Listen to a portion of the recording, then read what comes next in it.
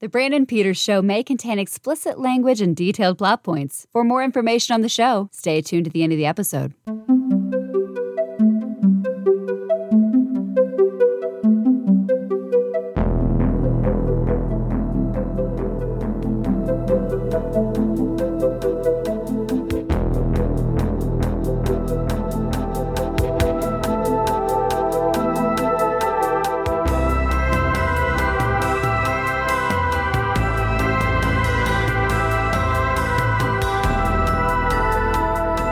And now, here's Brandon.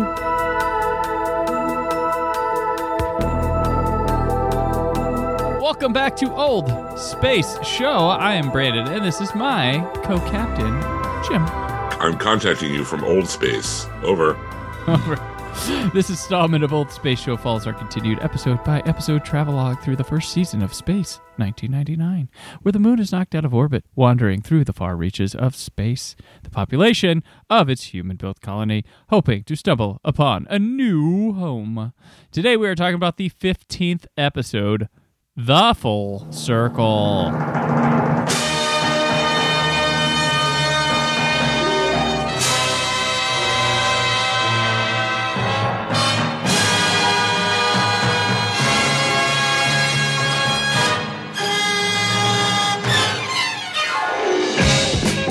This episode. Cave people. This episode. Mist. This episode. Cave Koenig. This episode. Cave Russell. This episode. Carter falls in a pit. This episode. Stun switch. Kill switch.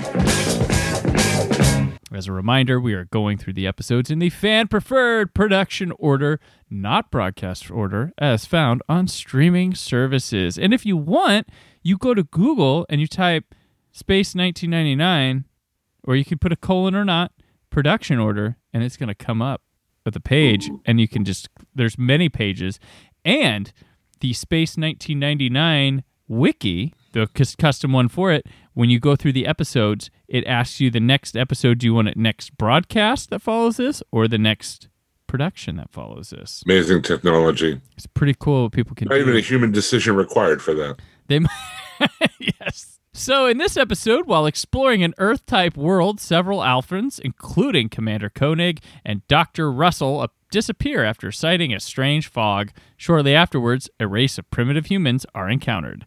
This is directed by Bob Collette, and the writers are Jesse Lasky Jr. and Pat Silver. Now, Pat Silver, he co-wrote a bunch of stuff with Lasky Jr., but Lasky Jr. is the writer of The Ten Commandments. One of like he five. wrote the Wait a minute. I thought God wrote the Ten Commandments. Oh no, it was Mr. Jesse Lasky Jr. and then they made a movie off of it, and he wrote that. So he did both. Yeah, he wrote like Commandments 7, 9, and like 3. And he wrote 11 and 12, but they got cut in the editing process. You know, right? Workshop that stuff. You can't just go with your first thing. No, you can't. He also wrote The Buccaneer for Cecil B. DeMille. He did additional dialogue for the movie Secret Agent for Alfred Hitchcock. He did an episode of The Naked City, the television version, episode of The Saint, and some episodes of Secret Agent, the TV show. Oh, the precursor to The Prisoner. Yeah. Or no, that was Danger Man. I'm sorry. Oh, yeah. This episode is... Wow. Where do you start with this? First of all, Eagle 6 is full of crew members we have never seen before, and they disappear. Right. As they do. As has been a recurring theme here in the Old Space Show on Space 1999.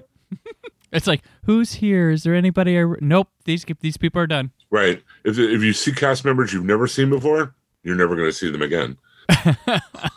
But the Eagle's empty. Nobody's on it. Mm-hmm. And Paul flies the Eagle back from the planet using the remote control from like a remote control airplane or like an RC car with the little joysticks that we've seen in the other episode. He flies it back. And what do they find in the Eagle? What do they find? They find like a caveman. Dead caveman. Dead caveman. All caps, exclamation point. Dead caveman. Dead caveman. Yeah. Like, okay. And they like send a large group on a scouting mission. And then Paul and Bergman stay back to do an autopsy that we never really see. First, Koenig and Helena go down by themselves. Right. Oh, on yeah, on a little 6-wheeled golf cart from the G.I. Joe Adventure Team or whatever the hell it was. It looked like something you would wax the floors with in a mall. And they drive up to a bike reflector. Mm-hmm. Phoenix says, "Oh, we're at the first marker." He puts another bike reflector in the bike reflector taped to a tree. Yes. And then he says, "We have to walk from here." I'm like, it's it's just as flat as where you drove in from. Why do you have to walk from here? We have to walk from here. And then you see the next group of Alphans that you've never seen before on the show. Mm-hmm. You'll never see again, wandering out. And they're all like, "Hey, how you?" It isn't even like a search party. It's like they're going camping. You know what I mean? Like they all are carrying equipment. Yeah, it's like, really weird. They get out there and they're like, "Oh, the night on this planet is 2 hours. So we're going to camp down for the night and we'll see you in the morning." I would say, like, it's such a different group of Alphans that I'm like, wait, are these like did we find another group of Earth people from another mission? Like, it felt so different that I was confused that I was like, wait, is there something weird going on here where we're running into like a former Alpha people or like that's how different and jarring these people were of here you go. And then Alphans. they're all like it's a camping trip, like 6 people aren't missing. Right. Like, oh boy, let's have fondue. Let's let's sing Kumbaya. Who's got the uke? Yeah, right. And it's like, well, we'll see you in the morning. I'm like, all right, first of all, their nighttime on the planet, they said, was only 2 hours. Why would you go to bed? Why would everybody lay down and go to sleep for 2 hours and get up and what? I'm sorry, Brandon. It hurt my head to think about that. Who forgot the badminton net? Why didn't they bring that down there? Well, no, they think they left that out from when the moon got lost its atmosphere. Almost. Right. I will say one thing that you notice right away, like this is really outside. This is like location shooting. Yeah. I'm convinced this is a real forest. I think they shot it in Endor. Yeah, it looks like Endor. They shot the forest moon of Endor. Yeah, and I was just like, wow, this looks weird. And I'll say, I wrote this down. I was like, this episode does a really good job of making normal feel weird. Like seeing the characters, uniforms, vehicles against a real exterior location feels foreign because it's been 15 episodes, and this is the first time I think we've seen a real location exterior shot, and it's like a happy accident, but it's brilliant if they thought of this. But every set's like either the Alpha set, a soundstage that looks like a prog rock album cover, right, or a soundstage with styrofoam rocks or some other like fake outdoor effect. But you're right. I think this is the first one we've actually seen that was shot outdoor on location. Yeah, and it's weird because I'm just like, wow, this feels strange and uneasy, but it's because it's so normal, and we have not been given this yet, and we've been so long and so accustomed to sets and fake-looking exteriors. We also have Sandra. She's out with Carter on an eagle, which makes me go, uh-oh. Right. Alan keeps making jokes about Paul getting jealous, too. Yeah, he does. Oh, I'm such a brawny male. I'm sure Paul's it's our triangle. Back on the Alpha there. It's our love triangle right there. Oh, but Alan would, I don't know, it just seems like he would punch somebody rather than kiss them. Well, I'd choose Alan, but Alan chooses no one. That's Sandra's problem. Alan's too much man. So they land, and he goes, Carter goes to investigate something and falls into a pit. Well, and I wrote, big hole. Yeah, I wrote The Curse of Sandra. Now, how did he not see the big hole? It's a big hole. It's not like a little trap punji pit from Vietnam or something. There was nothing covering it. It was just a hole. Nothing covering it at all. Nothing covering it. I was like, what? Did he just fall in a... What? I did not understand how he got himself in the hole to begin with. Right. And a caveman finds him in it too. And he fights the caveman because Alan has to fight everybody and everything, of course. You have to give him something to punch. And the caveman uses the comm and finds Sandra on the eagle and then knocks her out and runs off. So but they really missed an opportunity there. They really, I couldn't help it when they were fighting in the pit. I couldn't help but think of the Star Trek combat music. Oh yeah, ramp it up. Yeah, I definitely felt that. And then the thing about okay, so he fights the caveman. Alan gets knocked to the ground. Caveman is about to drive a spear through his head. Yeah, and then the comm link goes off. The caveman is totally distracted by it. totally forgets about Alan. Like, oh, this guy, what? No, comlink, right? The dudes lower a tree down into the pit so he can get out. Dude climbs out. He's showing the rest of them the comlink. They totally forget about Alan and leave him there. Yeah. With the ladder to get out, right? Mm-hmm. Cavemen are not very smart, are they? No, I don't think they're supposed to be. And there's a cave full of cavemen and women. I just want to mention real quick that after they kidnap Sandra, like you mentioned, there is a scene with Kano and Victor having dinner with Alan. And they're all like, I'm thinking, shouldn't they look for Sandra maybe? I mean, right, she's out there. I mean, Alan knows there are cavemen out there. He knows, probably where they are because he was in their hole. Ooh, that came out wrong. Sorry. And, why aren't they all looking for Sandra? But no, they're having a wonderful dinner, the multi-course spread, and Victor's making tea, and it's all very lovely. There's a cave full of them, and two of them are Dr. Russell and Commander Koenig. Wow. And she flips out. And then I was like, oh, so another episode where our cast is doubled. Yep, here we go again. As the adversaries. Like, oh, well, it's not like this show has a huge cast. It's got a huge cast of background actors, but who regularly die. Yeah, and there's a cave person brawl that happens. It's Koenig versus the first spear guy. Yeah. Right? And Koenig like literally picks up the spear guy over his head and slams him down WWE style. Yeah, he throws him in onto fire. A fire. Yeah. Onto a fire. I was like, oh shit. Like, damn, Koenig. Cave Koenig. He's the guy we expect the regular one to be. Right. He's not having any.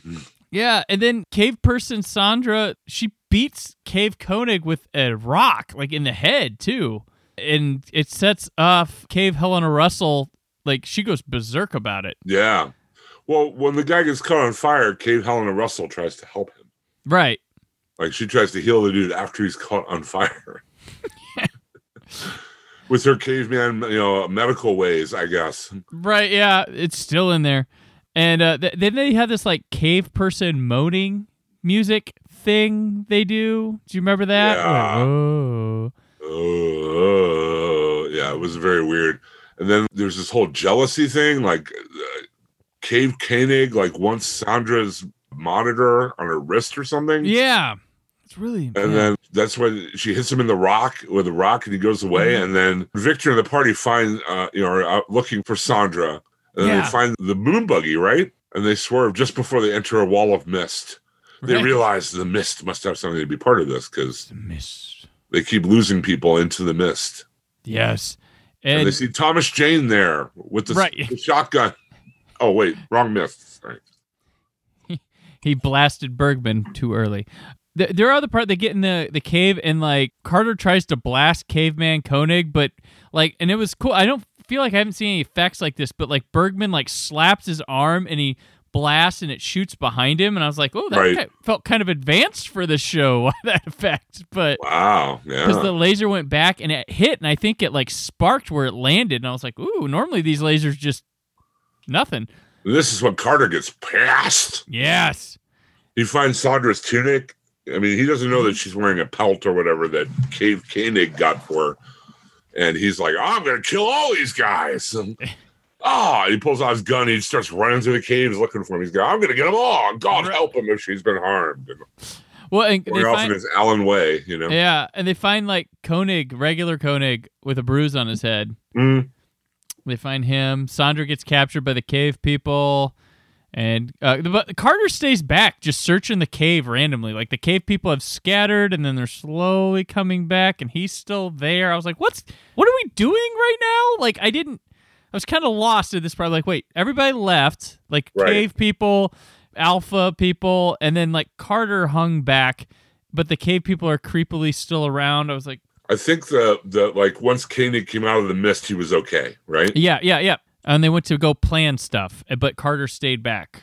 Well, they go back and they do an autopsy on the first caveman. Right. And he died of a heart attack. Yeah. He was in in the thing, the doctor realizes he had cap teeth or something, right? Yeah. And then it turns out that it was the first team's pilot, but he's been de-evolved like 40,000 years. Right, yeah. And they're like, hey, maybe it's that mist. Could be. I don't know. Because when they came out of the mist, they're okay. But they get in the mist, I don't know. Right. So Koenig, after his head injury, goes back to the planet. Yes. Save Helena and the rest of them. Yeah, and they're going to, the cave people are going to sacrifice Sandra or cook her. I don't... Right. It wasn't clear either way. Mm-hmm. And either way, they're going to murder her with a black obsidian, I guess a piece of obsidian or something. Yeah, it was like a stone dagger thing. But Carter, he aims to kill Cave Russell, who's about to stab her. And we then get a close-up that I don't think we've had on the blaster, where it has a switch that says kill or stun. Right. And he moves it to kill, and then Koenig and Bergman show up, and Koenig shoots and stuns Carter. I was like, damn. I've got to tell you though, if you need to mark that, you do. You really do need to mark that. I'm all for that. So you don't want to stun if you have to kill, vice versa. Right. Right. And then they take Sandra, lure the cave people out, and deduce that the Mists, they're okay, the Mists totally did this, and they force the cave people back into it by blasting at them. Right. And then it works. It's funny because when they drive Cave Russell back. Yeah. She looks back at Kate and goes, John. In Cave Woman. John, yes. John. Oh, and it's like they lost each other when they find, it's oh, we were walking. Oh, hey, what's going on? And they have no memory of the cave person-ing. Right. No memory of anything. And Bergman says, oh, it was a time warp. Time warp. Yeah. Ravine, time warp. Yeah. Sure. That's what happened.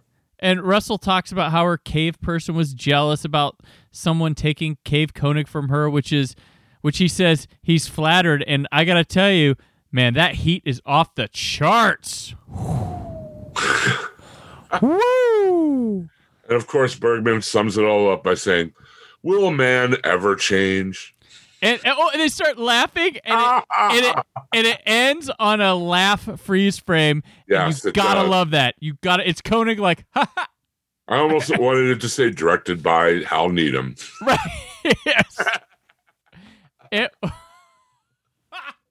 would have been cool. Oh my gosh, it was so fun. I was like, oh wow, sitcoms can't even nail that good. Oh my gosh, yeah, this was there was just a little reprise of the theme music, and there's right. Da da da da. Yeah, and this one was another, felt like the previous one with Brian Blessed, a mixture of big set, centerpiece set, and scale with stuff too. I think you nailed it pretty well. The location shooting really did stand out. I'm sure the actors really enjoyed playing cave people. Mm-hmm. I wonder how much they paid the stunt double who picked up the guy who actually threw the other caveman, because I don't think Martin Landau would have the upper body strength to do that kind of thing. I don't know. Perhaps we find out. I don't want to speak ill of those who've gone into the cosmos, but he just doesn't seem like he has that kind of. No. Alan, I could believe, but not Koenig. I'm sorry. Yeah, that's my suspension of disbelief problem with this. Of all the things, that's the one, right? It was the mist. It gave him the strength. The mist gave him the strength. Sure, that's what it was. It was the Force. There we go. We're on Endor, so hey. It all makes sense. All right. Well, that'll do it for another Moon Buggy adventure. Until next time, Jim, what's going on with you? Well, you can catch me every week on Nothing's On the Taylor Network of Podcast.com, where myself, professional comedian Donnie Salvo, and Daryl Taylor himself give you the week's worth of entertainment, TV, and movie news. We're going to have a lot to talk about this week, that's for sure. Also, the Walking Dead TV podcast. We'll be doing episode 300 live stream, and we're just covering up the finale of Walking Dead World Beyond. The finale just aired, and we'll be covering that on the live stream with our listeners, and that'll be archived at www.hhwlod.com. And you can find my written work at wiseofblue.com, and I'm on Twitter and Instagram at Brandon4KUHD. There's more from the Brandon Peters Show this week, but from old space, Alpha out. Thank you for listening. The Brandon Peters Show is a Creative Zombie Studios production. Produced by Brad Shoemaker and Brandon Peters. Written and edited by Brandon Peters. Announcer vocals by Jessica Alsman. Theme song by Metavari. Web design and show art by Brad Shoemaker with Brandon Peters. All music and clips featured in the episode are property of their respective studios, and no infringement is intended. Additional information on this and other episodes at thebrandonpetersshow.com. For any inquiries, press opportunities, or sponsorship, contact mail@thebrandonpetersshow.com. The show is available on Apple Podcasts, Spotify, or anywhere podcasts are found.